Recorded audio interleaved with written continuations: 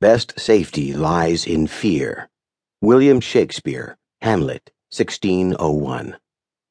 The bard's comment wasn't written about downsizing pink slips, but it certainly pertains to corporate survival, and long before personnel officers recycled as human resources or headhunters numbed people with unreturned phone calls rather than poisoned darts.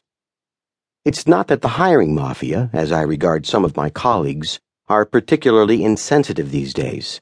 Those, while you were out message slips simply pile up with each wave of the newly downsized and outplaced, God, how I hate those terms, faster than we can call them back.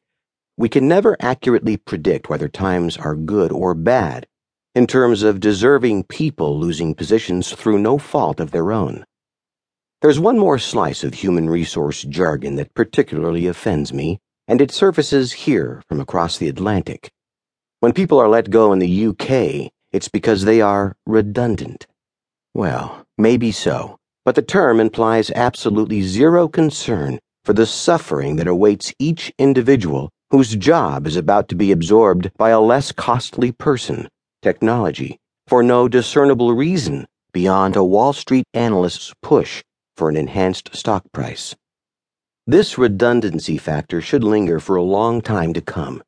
Economists and business analysts, who seldom agree on anything, almost unanimously forecast continued payroll shrinkage through all business cycles. The increasingly global economy figures to shake out its desperate workforces well into the new century, while corporate bean counters in comfortable headquarters will continue to surf for ever-reduced manpower expense. They'll get lots of help from technology. That superhighway we keep reading about will haul high-speed information all right, but its hit-and-run drivers will litter the landscape with more and more casualties of unemployment.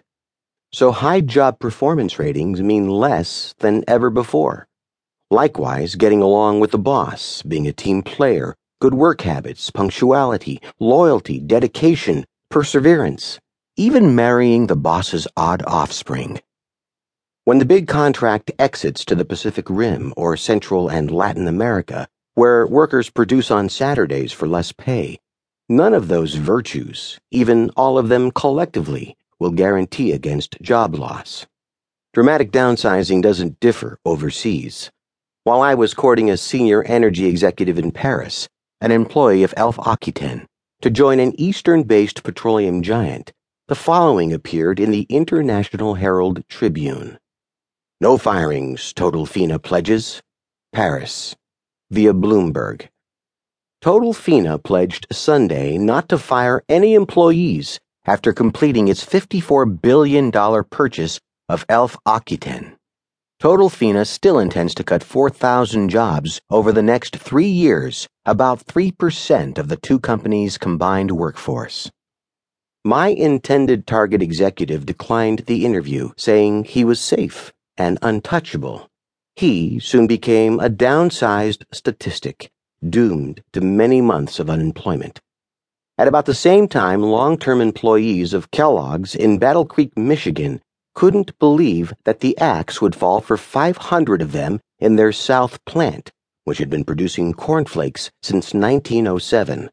They either didn't read or chose to ignore the vital signs when other plant manufacturing had been moved to Memphis.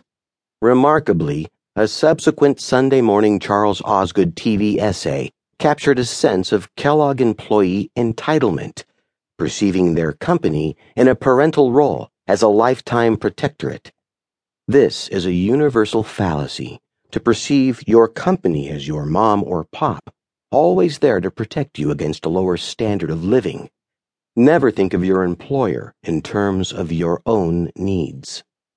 Too many companies today are making impossible demands that squeeze manpower. Today, senior management take departments of 99 people and figure ways to have them produce the output of 198 workers. But that won't work either. It works long enough to boost a stock price for a while, but after productivity and morale slide below par, analysts catch on, and companies are forced to hire hundreds of outside consultants to pick up the slack.